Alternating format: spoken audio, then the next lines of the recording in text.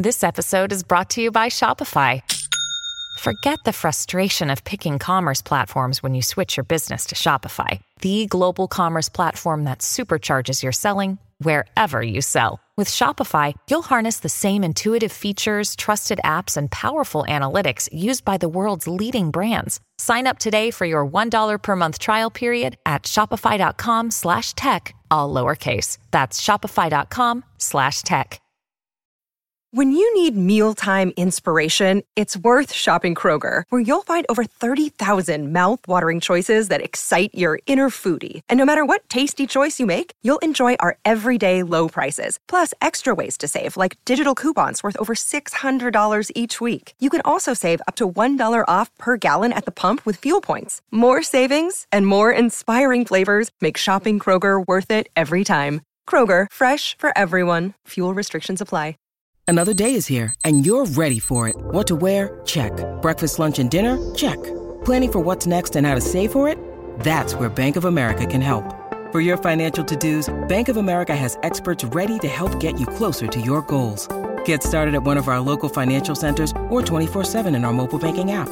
Find a location near you at bankofamerica.com/talktous. What would you like the power to do? Mobile banking requires downloading the app and is only available for select devices. Message and data rates may apply. Bank of America N.A., member FDIC. Welcome to Peoples and Things, a podcast about human life with technology. I'm your host, Lee Vinsel, an associate professor of science, technology, and society at Virginia Tech. You can reach me with comments and suggestions at leevinsel@gmail.com or on Twitter at STS_news.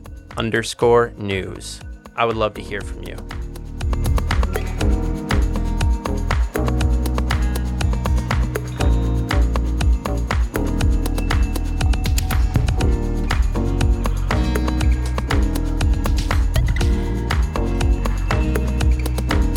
You know, when most people talk about technology, whether they are undergraduate students in my classes or professional journalists writing for the premier news outlets on the planet, there's a real recency effect that marks their words.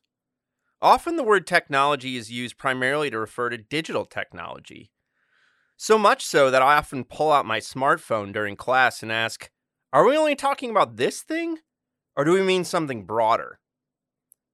You see it even more when folks talk about the tech industry, a term used to refer to the digital technology industry, and often even more restrictively to talk about the kind of high-valued app and software companies of Silicon Valley. The term tech industry drives many historians of technology bonkers, including friends of mine like Andy Russell and Patrick McRae. They say all industries are technology industries. They're all based around tools and machines. The steel industry, the railroad industry, the pharmaceutical industry, the automobile industry, they're all tech industries. Focusing on recent technologies skews our thinking in several ways, including by leading us to assume that the digital technology industry is exceptional in ways that it is not. In reality, it is part of a much larger and longer story of capitalism and industrialization. And yet, recency is something that mars most of technology studies. I would even say that this podcast has been guilty of it so far, though that is something I hope will change over time. In walks Professor Catherine Freeman's recent book, An Archaeology of Innovation, Approaching Social and Technological Change in Human Society. Kate Freeman is an associate professor of European archaeology in the School of Archaeology and Anthropology at the Australian National University. Her book offers a long-term perspective on innovation that only archaeology can offer, and it draws on case studies from across human history, from our earliest hominin ancestors to the present. The books make several different arguments, but one of them is that our present narrow focus on pushing the adoption of technical innovations, especially so-called disruptive innovations, ignores the complex social, technological, and environmental system that undergirds successful societies. I had a lot of fun talking with Kate. She offers a different perspective on these topics than you often get in technology studies. I hope you enjoy our conversation. Get excited.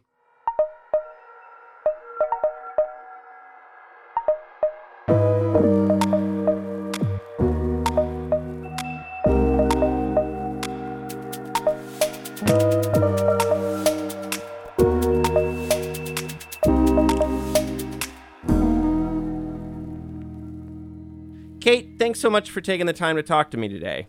Hey, absolutely my pleasure. Thanks for having me on. An Archaeology of Innovation is a cool book. When you tell strangers about it, if that's even something we even do anymore during these bizarre times, what do you tell them it's about, and what were you trying to do with it? So the pitch that I usually give, particularly to people who are either outside archaeology or inside archaeology and don't know kind of why I get into big picture narrative, is that all of our stories of innovation, all the kind of common wisdom that we have, all the policies that our governments work off, all the kind of grand ideas that our universities send us emails about at Friday at 5 p.m. All of those are built on an idea of how technologies develop and change, how innovation works, that has only come about in the last kind of 200 years, and very much so in the last kind of 150 years in particular. But actually, you know, as a species, we've been around for 300,000 years. As a genus, we've been around for millions of years. And we've been making technology and creating new things the whole time. And so if we're going to talk about innovation and really want to understand how innovation works, I think this kind of 200-year gloss of capitalism doesn't really tell us very much about how humans do things when we've got kind of hundreds of thousands of years of history of doing things to hand. That's great. Maybe just so, you know, we get... your book does a lovely job of talking about how innovation means like so many things and nothing at the same time, depending on who you're talking to. So maybe we should say, when you talk about innovation in your book, like how do you define it and what do you want your focus to be? Yeah, so there's a lot of different ways of talking about innovation. Again, a lot of this is discipline focused, so it depends whether you're talking to a policy person, a business person, an economics person, someone who's a devotee of diffusion of innovations and Rogers' work from the 60s. Basically, I'm a big fan of the simple definition. So if we're going to use a big complex word with lots of baggage, let's keep it broad and simple. And I just tend to say, it's a new thing, new stuff. Shows up, is a bit different from what we did before. It might be an outgrowth of an earlier practice. It might be wholly new and novel. Doesn't have to be technology, can involve technology. Might be a series of social practices, maybe new ceremonies, new religious beliefs, new hairstyles. All of those are innovations. A lot of the definitions break between invention and innovation, where invention is a separate process to innovation. And I can understand kind of analytically why that's useful, but I'm not sure that's kind of useful in the day-to-day life, because invention is itself a kind of long and extended process that involves doing stuff you've always done in a slightly new way. So invention is also innovative. Keep it simple. I'm a big fan. I like it. How'd you start going down this road? So, I mean, you talk a bit about your dissertation work in the book, and we'll talk about that, you know, in more depth later. But yeah, just how did you end up writing this book? I can narrow it in to a very specific conversation. There was a postdoc in my department when I was a PhD student, or a DPhil student. I was at Oxford. And he was great. He was my supervisor's postdoc. He was a really lovely guy, really brilliant, and really in many ways got me started writing my doctorate. He was really helpful in kind of pushing me to write and figuring out what the angle to write would be. And I owe a lot to him in that sense. But I asked him towards the end of my PhD if he had time, and he'd gone on to another university, then if he'd have a look at a couple of chapters that I'd written about the discussion in the end, because I was feeling a little bit anxious and my supervisor was very busy and giving kind of cryptic responses the way that supervisors are wont to do. And he'd been so helpful at the start that I thought, well, maybe he can be helpful towards the end. And he sat down and he read it was the introduction, the lit review, the methodology, and the discussion to see if it all hung together. And that's what I was quite anxious about. And I was sitting in the PhD student office with him because he'd come through to visit. And we were having a chat and he goes, look, this is going to sound really disheartening. When I was a PhD student, when I thought I was nearly done, my supervisor sat me down and said, look, I've read it all and it's fine, but you need to actually explain X more before you finish. And I'm going to say the same thing to you. You've done this nice piece of work and it all kind of hangs together, but there's this thread about innovation going through it. And I don't actually know what you mean by that. And I think you need to go back and weave that thread in explicitly from the start and figure it out more. And I was a little annoyed with him, and I went away and started reading and realized he was completely right, as he was all the way throughout. Wonderful, wonderful mentor. Thank you, Duncan. And I came away with this just real interest in innovation, because as I started reading, I realized that all the literature was entirely premised on the last 200 years, as if everything that had happened since the Industrial Revolution, or maybe even since the First World War, was just how people had always interacted and done stuff. And it just kind of sat and percolated. And it's been percolating for years, obviously. And I finally got a big grant a few years ago and had the excuse to sit down and write the whole thing up. Was this your grant on conservatism? Was that was that in the title? Okay. Yeah. We'll talk about that later. Yeah. Cool. Yeah, there are things that you title things that you title grants to get through review in countries with conservative governments. Yeah. There you go. I haven't even thought of using that strategy. I should try that one out. It was explicit advice I was given when I moved here. Wow.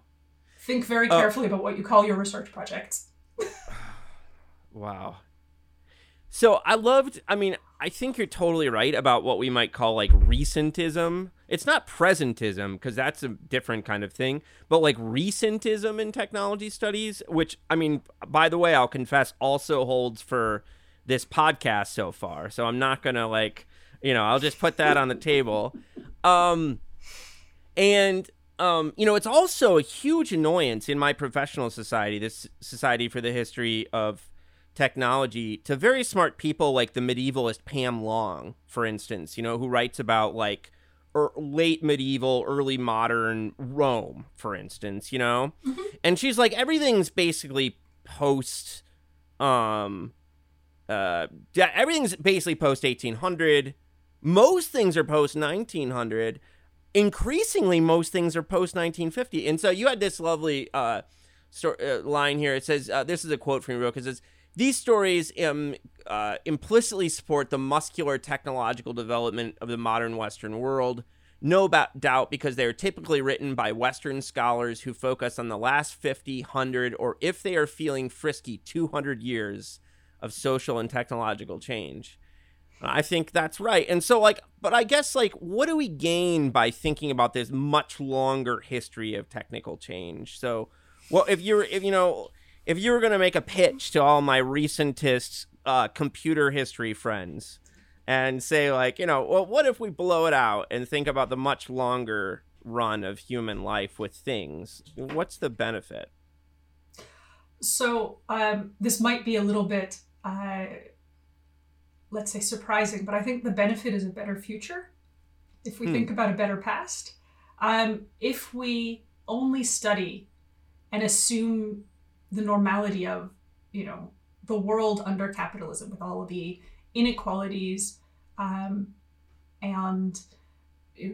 major problems that entails, with all the assumptions about how we relate to the natural world, how we relate to each other, how we build meaning as human beings in society, then we're just going to keep reconstructing capitalism in different forms. And we're going to keep reconstructing all those same inequities. And we're not going to sit there and go, well, but this isn't required. We don't have to do this.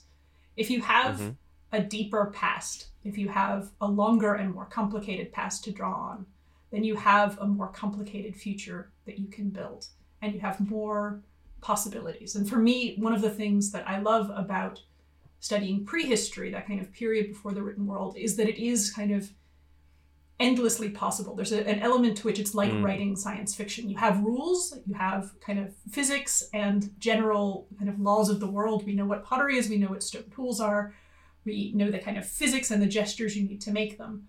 But then to fill the holes in between all those bits of broken stuff, that's basically fiction writing. And some of my archaeology colleagues, the really empirical ones, hate that I say this. But it is science fiction. And like good science fiction, it should give us different ways to understand our present, and it should give us different ways to walk out into the future. And so for me, one of the kind of the richness of a narrative with a deep past, and particularly a pre-capitalist past, is to be able to walk into a future that doesn't just replicate the present. I like that. And I have to say that when I was reading some of the prehistorical groups you read about in the book, I was like, this sounds pretty nice, actually. So maybe we should just go do that. I mean, no antibiotics, childbirth probably kills 1 in 3. I wouldn't have wanted to be someone, I absolutely wouldn't have wanted to be someone who has the possibility of giving birth before the invention of antibiotics. That's just a hard line. People always ask archaeologists, so what time in the past would you want to live in? Absolutely not. Never. Yeah. No, do you know how long people live? Do you know what would kill you?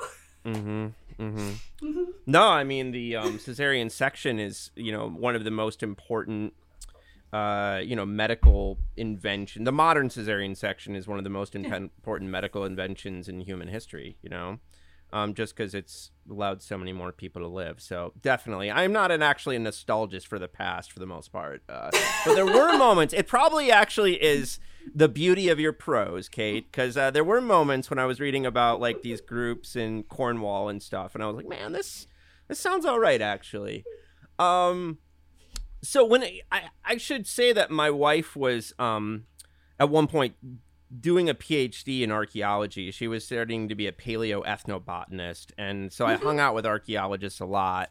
And when I think of archaeologists and tools, I often think about, in the history of archaeology, how they use tools as kind of like signals of culture. So like, for instance, to use a famous example in North America, there's the Clovis point, right? Which is like this very famous stone tool that, there's all these debates about whether that was the first culture. That's not true. We're fairly certain now. But when we find these stone tools, they're taken as kind of like signals that those people, whatever that were there, right? So that there was some culture. So the tools are taken as kind of signals of a way of being or something like that.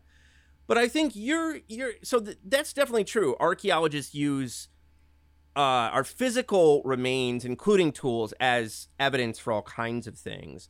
But you also nicely draw out that, archaeologists have also kind of theorized about technical change at various points throughout the history. So I guess for those of us who are kind of haven't been working in archaeology and don't know what archaeology has had to say about innovation, where was the literature at, or something like that, about innovation and technological change when Kate Freeman came on the scene? So it's often implicit. Technological change goes right back to the roots of the discipline. How do we understand the past? How do we take this pile of stuff? And it's not always obvious now, because you walk into a museum and things are nicely classified and they're in the right glass boxes. Yep. But that process of figuring out how to put things in glass boxes was probably the first, depending on where you start the discipline, but it's certainly the first major innovation, if you want to use the term, in archaeology, is figuring out how to order the past. That question of when and that question of what are very kind of closely entangled in our disciplinary history and kind of our historiography of the discipline. When is our first big question? And in what order? And so you have some of the very first kind of major theoretical developments being about how we can figure out from the stuff that's coming out of the ground, what's older and what's newer. And that took a long time to figure out.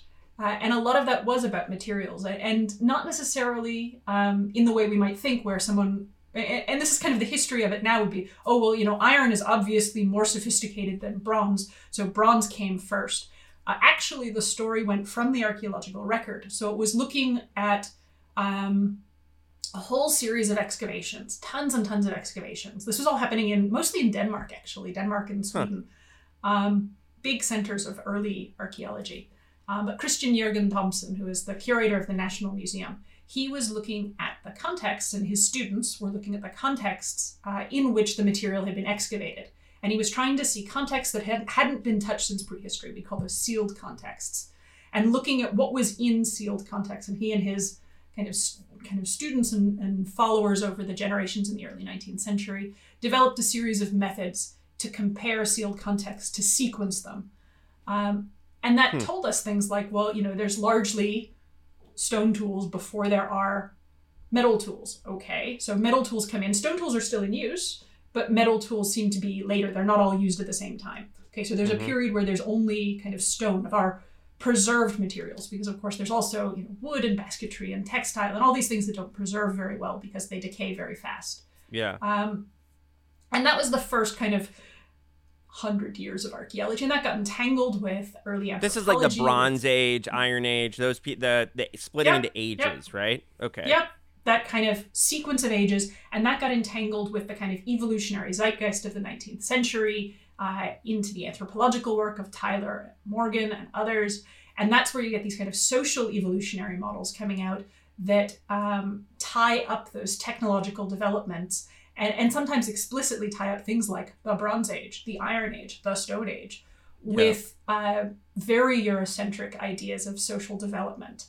So people who are, doing this thing, who are, herding animals and using bow and arrow and maybe stone tools to make their arrows, those people are barbarians. But people who are practicing full agriculture and using metal tools, those people are kind of upper barbarians or maybe lower civilized. And these kind of very kind of horrifying classifications, except that they're terrible. If you listen to, lower, middle, and upper savagery, lower, middle, and upper barbarism, upper civilization, which is basically 19th century London, which I think we can all kind of debate. But these classifications kind of hold on. And so you still have conversations with people where they talk about more or less sophisticated people or more or less developed cultures. And it's very much in the kind of popular imagination. And all of that is out of that 19th century evolutionary anthropology, archaeology, social theory mess that birthed a bunch of our disciplines. And so that's kind of where things originate. And those implicit ideas about technological development, technological change, those have been in the discipline for obviously 200 years. Add on to that a gloss of technology studies. So you have, on the one hand, a very empirical end of looking at technological change over time, and particularly using what are termed evolutionary or Darwinian models in that kind of dual inheritance theory, cultural evolution framework, to talk about change over time in technologies in a very dehumanized way. And on the other hand, you have a kind of social technology that's largely based in a kind of European context that comes out of the world of French theory. So Leroi-Gourhan, a French prehistorian of the middle 20th century, he kind of put his own spin on the bodily techniques and bodily technologies with a prehistoric gloss in the 1960s. And that fed into a world of French technology studies, which has been kind of in dialogue with archaeology in the Francophone world and more in the Anglophone world for the last kind of 2 decades. And those things are kind of emerging separately. And I clearly kind of got trained up in the European context with my doctorate and master's, but also just my own interest in that kind of Francophone, Anglophone, social theory world was always much more compelling to me than the very empirical, very dehumanized modeling that a lot of American empirical archaeologists get into. Yeah, my wife was actually training at University of Missouri, so she wasn't training with Lyman, but she was around all those dudes. They're all dudes for the most part. They are. I think there are about 2 women in that whole world. Yeah. Yeah, she was not working with him, but I was around those folks. Can you tell us a story of, is it Rhys Jones and the kind of colonialist or even racist theory of technological change he put forward about prehistoric Tasmanian people? Yeah, so Rhys Jones, he was a kind of legendary Australian archaeologist. Like many of that generation, this is the mid to late 20th century. He started out in England and then kind of got shipped over here. And I say that completely unironically. There were a series of professors, particularly from Cambridge, who sent their best students down to the colonies to go set up archaeology in New Zealand and Australia. And this was in the kind of 60s-ish. Anyhow, he was Welsh. And famously kind of very proud of his Welsh heritage. I think he might have spoken Welsh as well, but I'm not sure on that. But he was a PhD student at the Australian National University, so at my university, and he got sent off to go dig in Tasmania, which there had never been research archaeology in Tasmania really prior to his work. There'd been some kind of collecting and some recording, but not kind of scientific, solidly methodological, well collected. And he excavated in a series of caves and came up with some patterns in the material. And he was digging not very large trenches, but he was digging within these rock shelter sites to see evidence of subsistence practices, what people are eating, but also stone tool technology and other technologies. And what he found was that there was a point where the size of the fish bones changed and the type of the fish bones changed, and also the technology changed. And he said that was about, I have to get this off the top of my head, I think about 3,000 years ago. I think that's right. Yep. Yeah. But this is in the 60s, so the dating's all a bit messy because we've got better methods now for that. And his read of that, changing technology and changing fish bones, was that people had stopped fishing for deep sea fish, and that they were using fewer and less complex tools. And he said people forgot. This is after Tasmania had been cut off from the mainland, and the population was pretty small and pretty constrained, although not as small as he thought it was in that work. And he said, well, they forgot, they lost the technology, they de-evolved. The technology is getting simpler because the people are getting simpler. They're not able to go do this. Now, it, completely missed. And there's a wonderful scene, actually, in a documentary that was made a few years ago called First Footprints, where a current archaeologist is standing outside one of the caves that he excavated and talking about the problems in Rhys Jones' work and standing on top of a shell midden. And he's not commenting on the fact that he's standing on top of a shell midden, but he's just standing on top of, 1,000 years of accumulated shellfish. So it's not that their diet is becoming impoverished. They've just switched away from deep sea fish to much easier to acquire and, in fact, much richer and, in fact, better for you. Shellfish that's just right there in the shallows. It's a great visual. He clearly thought a lot about it and got the camera people on side with it. But anyhow, Rhys figured that, in the 1960s, in that kind of evolutionary paradigm, which was still very strong then, that what you're seeing is a de-evolution. Yeah. And that's, a problem. And it's a product of its time. The big problem is that he caught the attention of a media entity, and they made a documentary called The Last Tasmanian. And The Last Tasmanian was not intended to be a tool of racism. In fact, it was intended to be a tool of empowerment and teaching, because it was the first time the Australian public really saw the story of, I'll say the white Australian public really saw the story of the Tasmanian genocide. And it absolutely was a genocide by British settlers and British troops. And they filmed Rhys Jones's research and him talking through his research and explaining that in his mind there were no full-blooded, and take that with huge scare quotes, there were no full-blooded Tasmanians left, and so there were no Indigenous Tasmanians left, because the last Indigenous Tasmanian was this woman named Truganini, who had died in the 1870s, I think, 1860s or 1870s. And of course, that's not true. There are lots of Tasmanian people who have Indigenous heritage. There are lots of people raised with culture and with ceremony. But it didn't fit that evolutionary model, and it wasn't how Rhys Jones, trained in this kind of Eurocentric white archaeology framework, would see things. And moreover, this story of kind of de-evolution. And what he termed in one of his more repulsive publications, a slow strangulation of the mind. That went out to the Australian public on television. People watched it and they just absorbed it. You live in an isolated population, you become inbred, you become stupid, you lose technology, you die.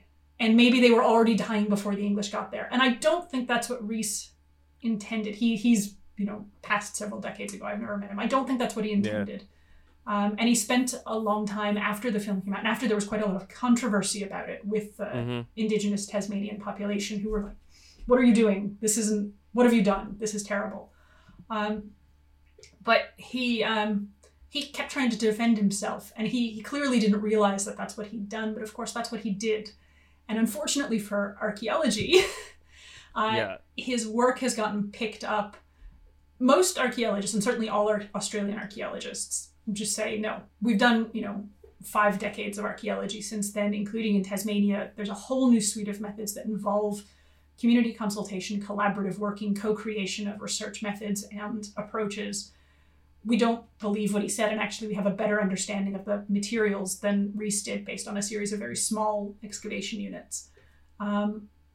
But non-Australian archaeologists, particularly in that evolutionary archaeology set, have picked up his work and fed it into these evolutionary models in ways that just make me crazy. Every time I get sent one to peer review, someone cited one of these papers, and I said to you can't cite this. Well, I thought it was a really nice.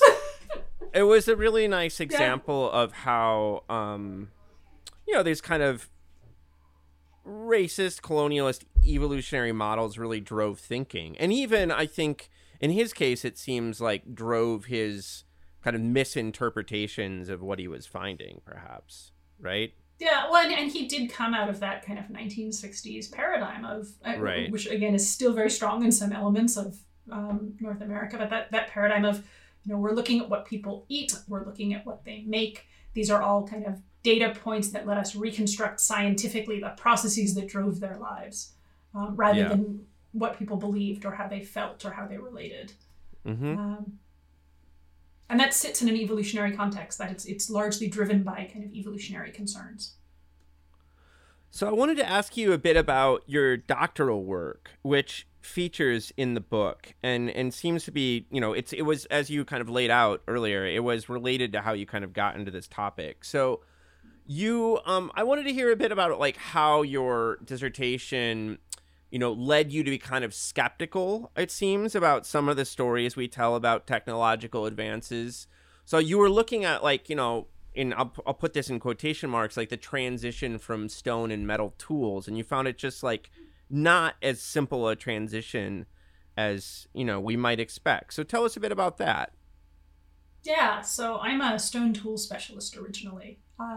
And I put together a project that was supposed to look at these stone tools that everyone said, 200 years of archaeology, these stone tools, they're copies of metal tools, skeuomorphs, which probably your computer and technology studies people recognize that word. Yep. But I will say, just because I have the chance, that is an archaeology word. We invented it. All of you have stolen it from us. It never happens that way. Usually we're the ones stealing the things. That's right. That's one of ours. So I was really interested to look at this technological skeuomorphism as a process to understand, what people are doing when they start using metal and what they're thinking about stone and why on earth they'd be copying metal and stone. And then I started looking at objects. And as so often happens with archaeology, once you actually sit down with the kind of weirdness and the irregularity and the frankly unruliness of past materials, everything that you thought going into it just falls apart. Mm-hmm. So I'm sitting there looking through boxes of, I was looking at 3 different classes of objects, but boxes and boxes and boxes of what are called flint daggers. It's a type of knife that shows up in the kind of late 4th and into the 3rd millennium BC. They're really widespread in Western Europe. They're made in different places in different ways. I was sitting there with them going, these aren't copies of metal. No one's copying metal. What is going on here?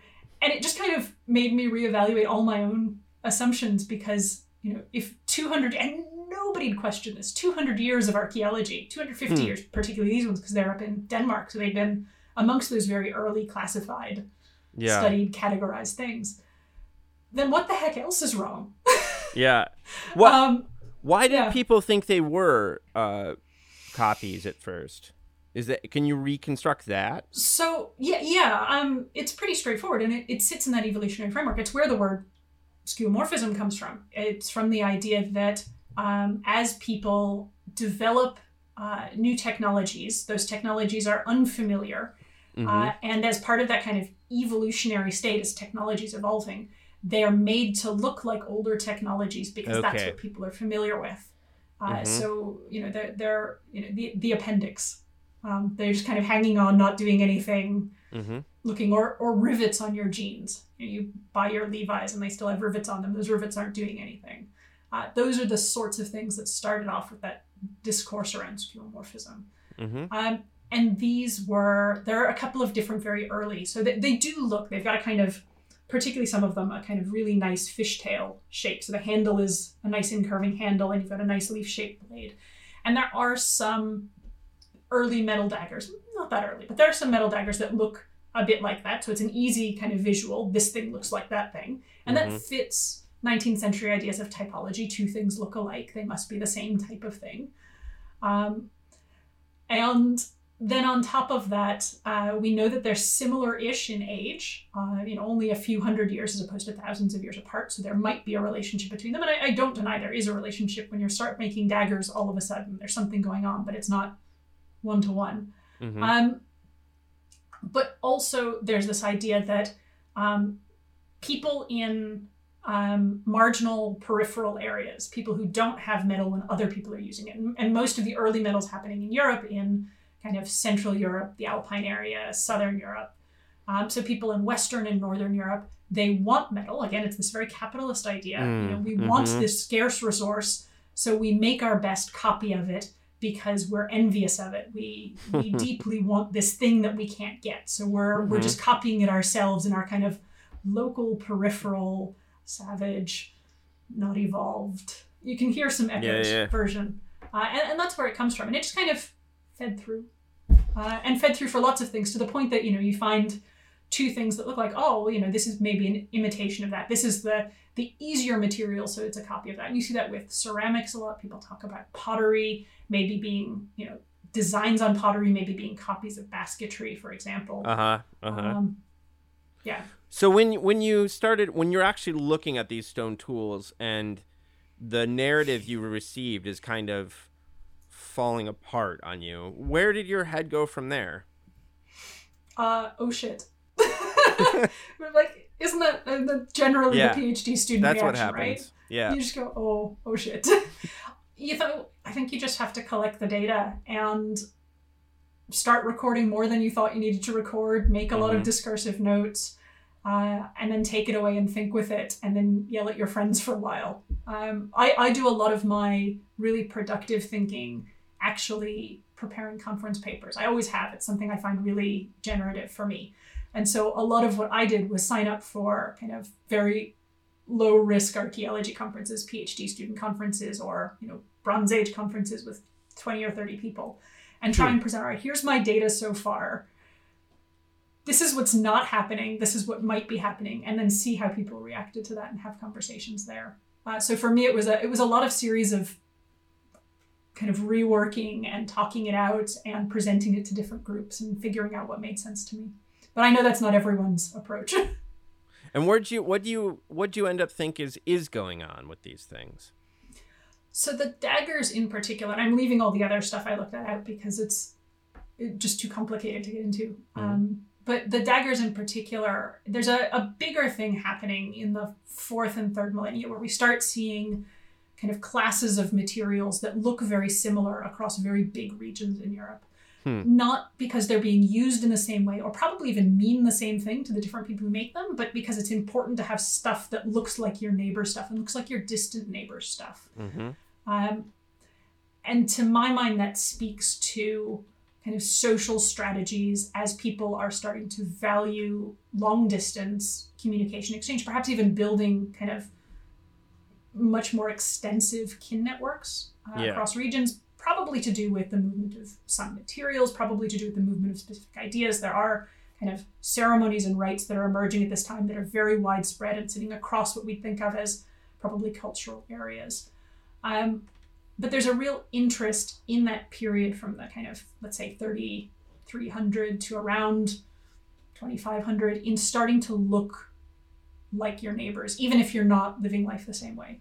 So I when I was trying to kind of suss this out, ended up reading a lot of really classic science technology studies literature and sitting very strongly with the idea of boundary objects and thinking about these sorts of things as a sort of boundary object that would ease that social friction. If you're increasingly valuing mobility and long distance mobility, if you're looking for ways to kind of have productive relations with people who are far away, perhaps to emphasize kinship with people who are far away, even if you speak different languages, eat different foods, have different religious beliefs, raise your children differently. Mm-hmm.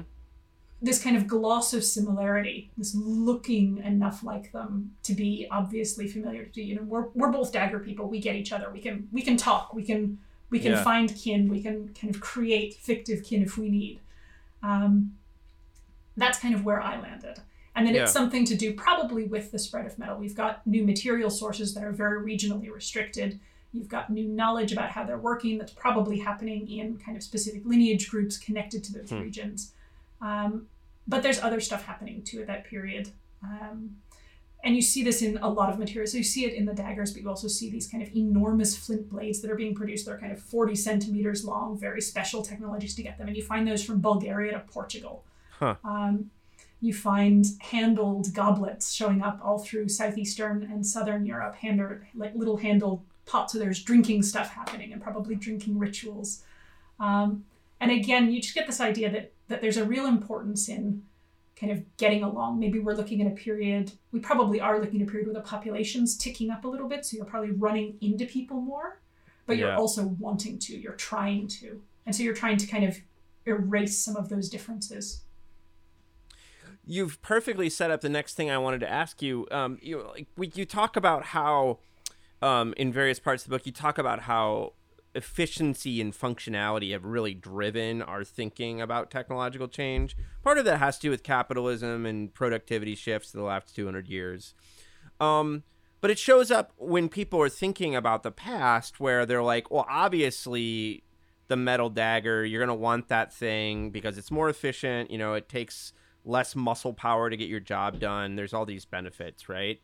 But you kind of, and you've already started spelling that out here when you're explaining what you think is going on there. You want to push in a kind of more a vision that's more about social practices and kind of interpersonal relationships as like the key to innovation rather than just efficiency. Not that efficiency plays no role. So why do you think that, you know, interpersonal relationships and social practices give us like a better door into the process? I think so. What I'd say is not so much that it's social process against efficiency. I would say that efficiency is just another social value judgment. Mm-hmm. So whether something's efficient or not, and that's kind of the point. There are a lot of things that we just assume because they're our culture. Our culture does certain things or sees certain things or believes that some things are objective. Efficiency is an objective measure that we can, there are all sorts of ways we can measure efficiency. But all those ways of measuring efficiency are things that we've invalued culturally ourselves and we've invented. They're not universal. They don't have great time depth. They were all invented processes. So we can't use it as an objective measure for any other period or even culture because the things that look efficient aren't necessarily the things that we see as efficient. Maybe it's efficient because it's, you know, made by the right person, and because the right person made the thing, it works better.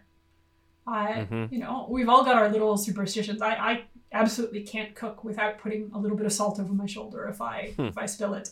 That goes deep. I've done that my whole life. And that's not efficient, but also if I don't do that, I will totally lose the track of what I'm doing while I'm cooking, and so I won't be able to cook properly. So that's an efficient act for me. And those social practices are our efficiencies, whatever they are. Mm-hmm. And I think the point is less to say there's no empirical way to study this, and more to say all of our empirical ways to study it are themselves socially, historically contingent. And so we have to start from the premise that everything we use, and this is a kind of pretty horrible, wanky social sciences approach, but everything we use to study the past is a social process, is a social practice. Think, you know, scientists make their own science, Latour, right? But that's also true for the present. And so everything we invent in the present to study, particularly to study the past, if we're not going to just recreate the present in the past, we have to question every measure. And so for me, that kind of historical and cultural contingency that comes with all of those measures, that's an interesting thing to interrogate and to look at what other ways we can see, what other sorts of cultural or historical contingencies we can see in the material of the past, and then how that can shape our own view of things in the present. I want to talk to you a bit about conservatism and resistance to innovation. So, I was wondering at first if you could just tell us a bit about this, this Iron Age Cornwall communities that I mentioned earlier, and like what you see with their relationship to the Romans that might present kind of a nice way of looking at conservatism. Yeah, so a little bit of background. Cornwall is the southwesternmost peninsula of the British Isles. It's the little corner that people go to on holiday and forget exists otherwise. It's also the poorest corner of England. It has been for a while, but it was a major resource center right up until the early 19th century because of the metal resources there. Tungsten, silver, tons of tin, some copper. And it was a major, major international mining center. So it's this kind of very weird peripheral place that's on the one hand kind of historically very rich, but on the other hand, currently very poor. And I've been doing field work there for about a decade, kind of by accident, but a wonderful, happy accident.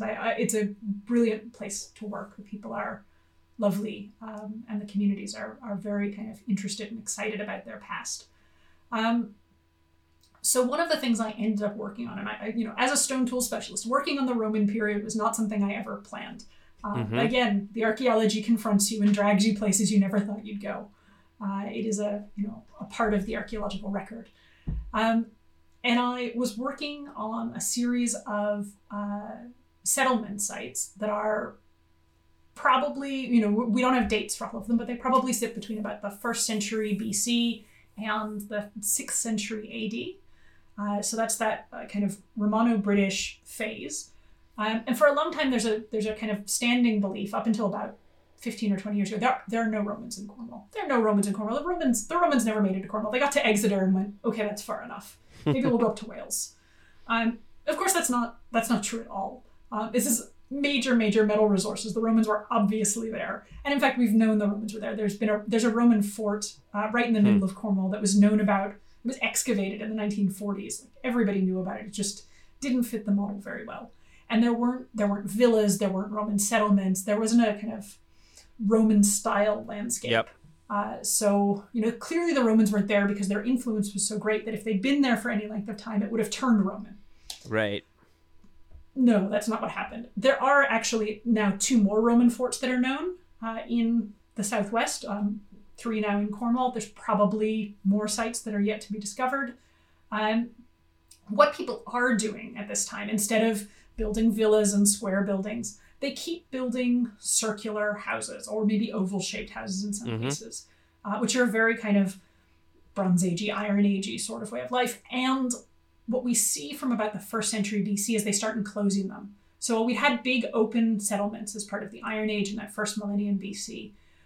When the Romans start showing up on the scene, and not even when they start showing up in Cornwall, but when they start showing up in Brittany, in France, where there's lots of ties over the water between the Cornish and the Breton communities, and when they start showing up in Eastern England, all those settlements become enclosed. And there's some thought that maybe this is defensive. People are protecting their homes. But they don't look like defensive walls, and they're not treated. We don't see evidence of, not many have been excavated, but we don't see a lot of evidence of violence or destruction or anything that suggests that they needed defensive walls. It seems to be more a form of social distinction. And the settlements themselves they're not villages, they're not towns, they're basically manor farms. They're a couple of houses and a couple of outbuildings, and they're probably inhabited by an extended family and maybe some distant relatives or other members of the community who help work the farm, care for the animals. And what we found when we started excavating, and this is actually kind of a lovely story of the archaeology actually doing what you want it to do. We excavated one of these sites in 2019, my team and I, and it was we'd done geophysics, so we'd done kind of subsurface survey, and we knew that there was a big field system and there was a big circular enclosure.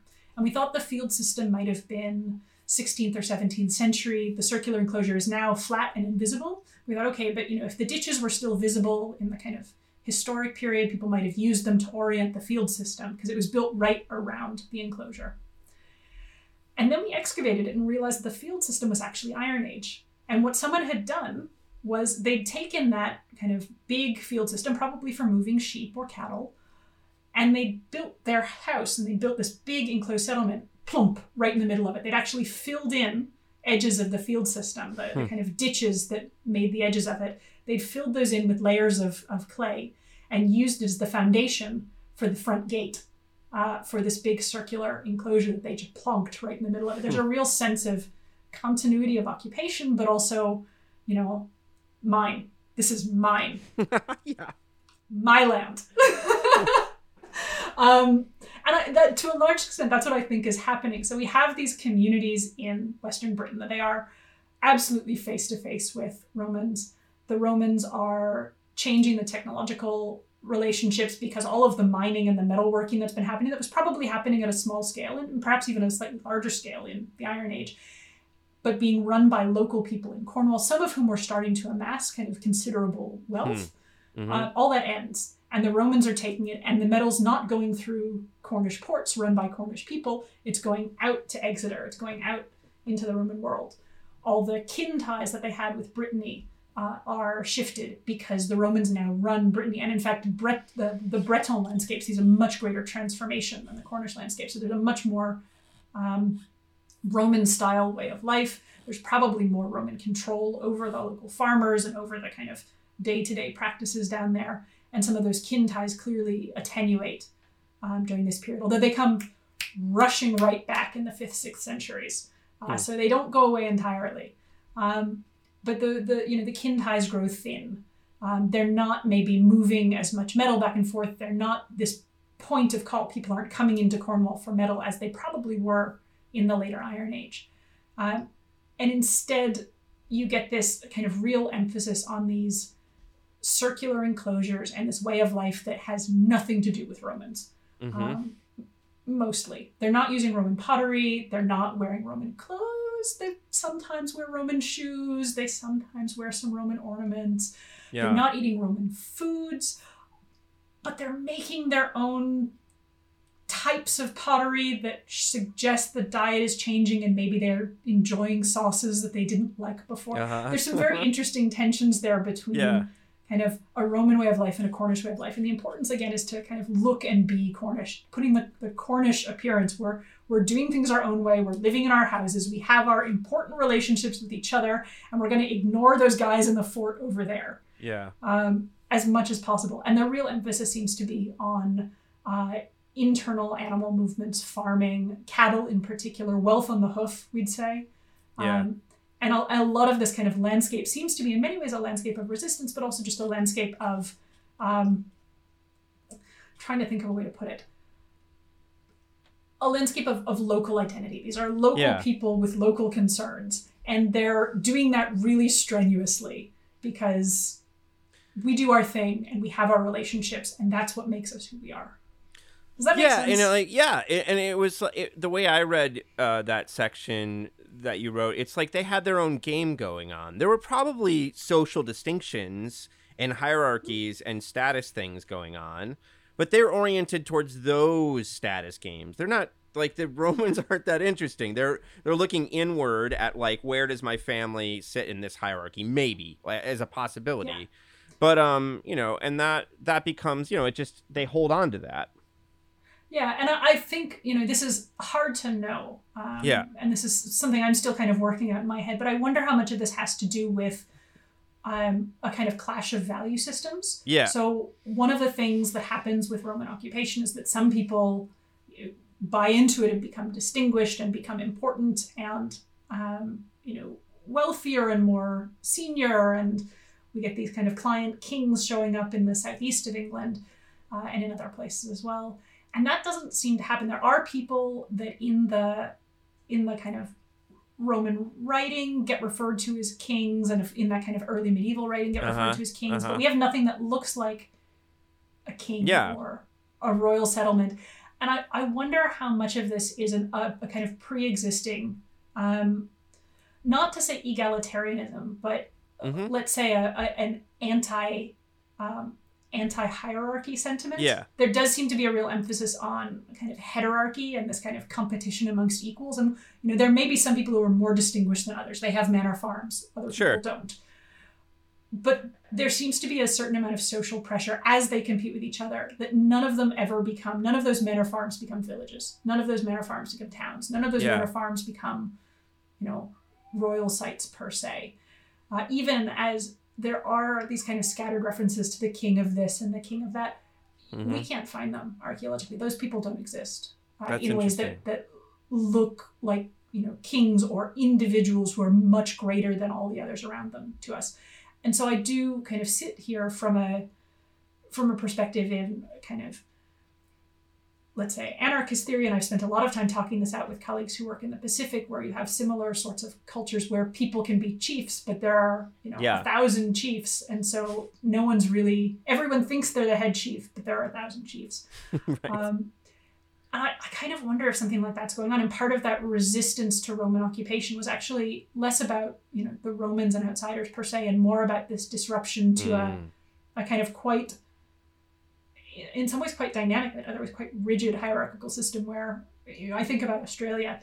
One of the things they say in this country, and it's, as an American, it's really hard to get your head around, is they have tall poppy syndrome. Tall poppy syndrome is the tallest poppy gets the shears.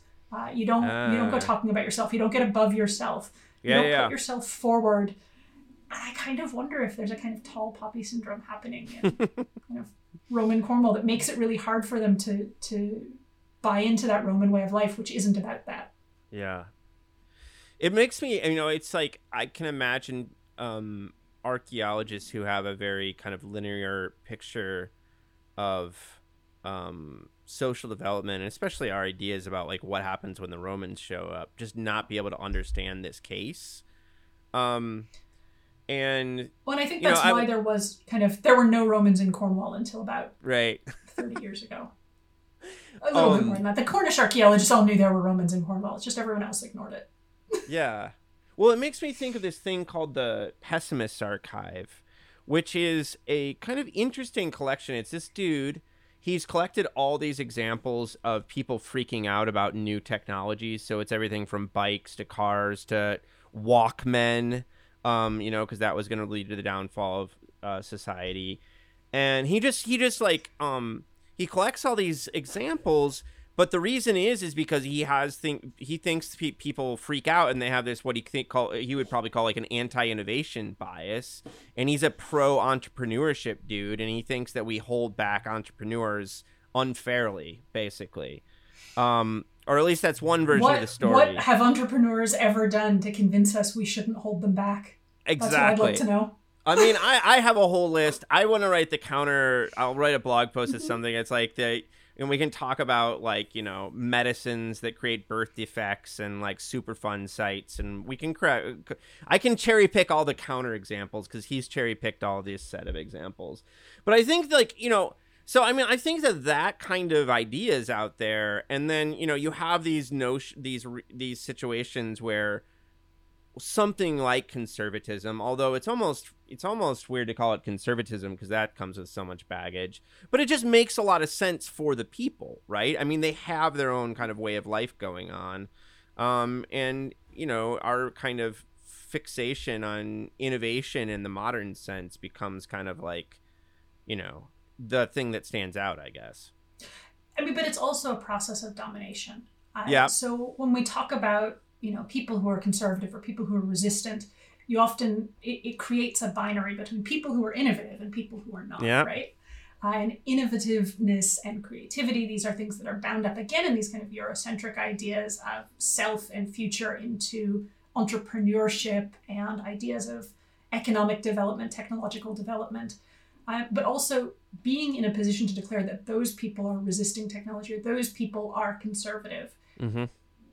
is a position of domination because you're defining yourself in opposition to them. Whereas actually, again, we can talk about Cornwall, right?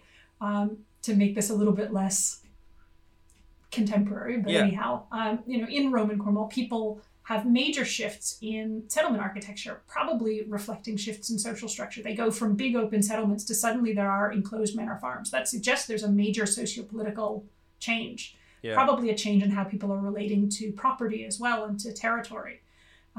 We see changing ceramic styles and the emergence of new forms of food preparation. that suggest that there are kind of big changes happening at a domestic level, at a dietary level.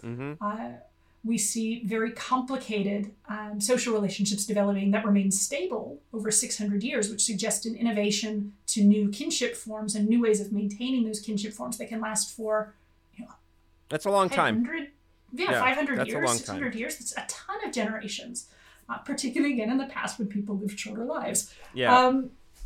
But that's an incredibly creative response to kind of major global changes. Their kin in Brittany become more distant and harder to access, perhaps less familiar, less like kin. Their historic way of making a living and engaging with the wider world suddenly isn't theirs anymore. There's this invading military company and they who have built forts and who are probably being jerks because the Romans were jerks. They were. They absolutely were. There are these kind of big military forts now sitting in the middle of their grazing land and in their territory, probably shaping how they travel. Two of those Roman forts are sitting, they're only like 20 kilometers apart, but they're sitting either side of a major routeway between kind of mainland England and the very tip of Cornwall where most of the metal was. And they're probably controlling access and controlling who goes. Suddenly, it changes your mobility, it changes everything. And the reaction is incredibly creative and dynamic. And this whole new stable social structure flourishes and emerges very rapidly while people are still kind of dealing with this big change happening outside them, these kind of big exogenous changes. And so that's not actually a conservative culture. That's an incredibly dynamic, resilient, creative culture. But because we operate in these evolutionary frameworks that are very post hoc, we say, well, the Romans were the technologically advanced ones. The Romans were the advanced ones. So they're innovative and the Cornish are conservative. And that's a position of domination, again, that creates a sense of peripherality, that reinforces a sense of marginalization. And of course, the same thing comes through in colonial context. So I've done some work with a colleague here named Sally May, who's just a brilliant rock art specialist, does tons of work with First Nations, Indigenous communities around rock art. And one of the things we've spent a long time thinking about is the way that European material is brought into traditional rock art making practices. Rock art continues right up to the 20th century. People are making rock art right through the 20th century. And some of that rock art, particularly that 19th, 20th century rock art, has things in it like boats, guns, tobacco tins. It's one of Sally's favorites, a tobacco tin. Buffalo. Tons of introduced material. And thinking about the way that these kind of traditional art making practices are being used to interpret and reshape and reformulate and translate and in some ways frame these introduced materials and these introduced ways of life that are extremely threatening and in many cases extremely violent has been a really interesting project. And it's still that sense of kind of colonial imposition to say, well, they're still making rock art into the 20th century. And people don't say this now, but that kind of history of they're making rock art. So this is a very kind of traditional, unchanging society. But actually, the rock art reflects incredibly dynamic, creative processes needed to survive that extraordinarily violent process of colonization that's happening at the same time. So it just depends kind of what your standpoint is, where you position yourself in that discourse of who's creative and who isn't. I love that. This is not a question I ask very often, but I think it's a hard one, actually. But I was just wondering, if you had to pick like one message or lesson from the book that you wanted people to walk away from it with, like what would it be? I would hope that it communicates an anti-progressivist message. That there isn't, technologies don't progress. We're not getting more sophisticated year on year. These things are all, they happen in relation, right? They're socially contingent, they're historically contingent. Even what we recognize as a new technology, that's a cultural practice. We won't recognize something if we're not kind of set up to do it. And post hoc, we can tell lots of stories about the past, but if you actually kind of try and put yourself in the feet of someone, 1,000 years ago, 2,000 years ago, 100,000 years ago, the world is going to look very different than the kind of history of victors that we tell when we look at what lasted, what made it to the present, what survived the archaeological record.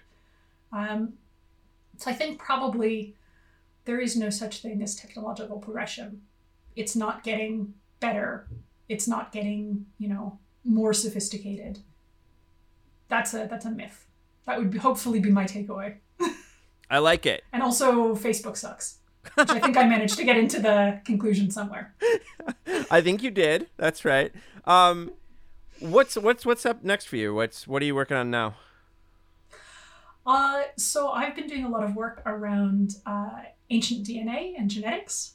I'm a little bit disturbed, and it's getting better. The last couple of years, getting better, but I've been really disturbed with the way that genetic data is being used to rewrite stories of the past. And we've got all this kind of very rich, and there have been kind of big technological developments in the last, particularly 10 years, that means that we're getting many more ancient DNA results and of much higher quality than we were before. And that's great. More data is always welcome. Archaeology is in many ways a struggle against a broken data source. Yeah.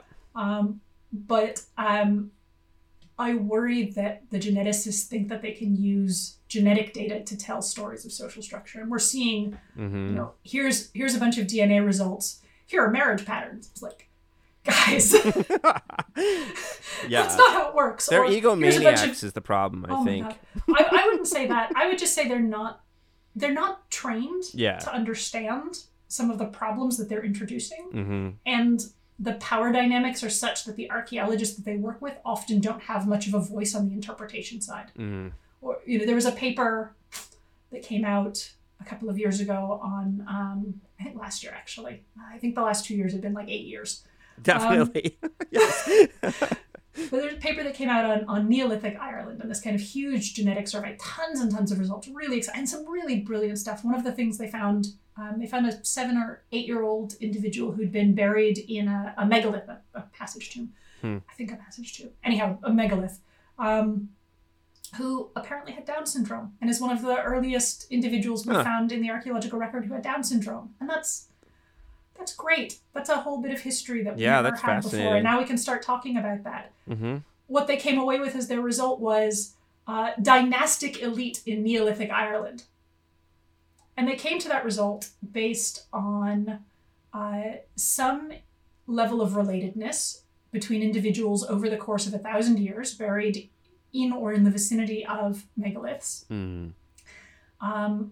And particularly their star individual, who was in Newgrange, one of the really big famous tombs, who showed evidence of having been the product of close family incest. And they translated that to an individual buried in a big fancy tomb, who's the product of close family incest. So incest was licit amongst individuals in society, and this person was respected despite that. So pharaohs. Oh my God. The pharaohs bit ended up not in the actual Nature paper, but in the kind of various interviews they gave around it. And some of the citational practices. And you just sit there as someone who knows anything about human relations and go, well, A, does that person know they're a product of close family incest? Does anyone else in the community know they're a product of close family incest? Why do you assume that this is known? Yeah. Or normalized, right? Right? Yeah. And B, anyone who knows anything about archaeology can say those tombs were open and the human remains were highly fragmented. That wasn't a complete burial of an individual. That was a bone fragment. And that bone fragment may well have been in circulation for a couple of generations before it ended up in that tomb. So was that person still the person that they were? There's just way too much mess to say problems. this. Yeah. And that kind of, and that's an extreme example, and that one just makes me crazy. But you see this kind of over and over. There's this sense that, well, we've got science now. We can science it, and that will tell us real things about the past, not this stuff that you make up from stone and pottery and bits of dirt. And that's not actually how archaeology works. And that isn't really how science works either, right? No. Genetics don't tell us about social structure. They tell us about how people interbreed, and they only tell us about some of that anyways. I think archaeologists and historians can unite against these people too, because they also drive us nuts. So they drive us nuts, but we want to work with them. So we tend to be kind of more pro-science than the historians, I'm going to say. Sure. Yeah. And so what I'm trying to do with the kind of the next project that's in development is find a way to use this question of kinship as a way to build bridges. Because kinship is this natural intersect. It's a place that's kind of socially very rich. We talk about all the ways that people socially build kinship. And that kinship is, of course, a series of social relationships more than anything else. But we also have all this now emerging biological information about population and lineage and relatedness. Mm-hmm. And so I want to kind of try and make the two talk to each other so that it's not like me yelling at the geneticists anymore. I'd like to be like yelling with them. I will say good luck to you on that, and I can't wait to see what comes from that. This has been a lot of fun, Kate. Thank you so much for taking the time today. It's been an absolute pleasure, Lee, and thanks for all the challenging questions.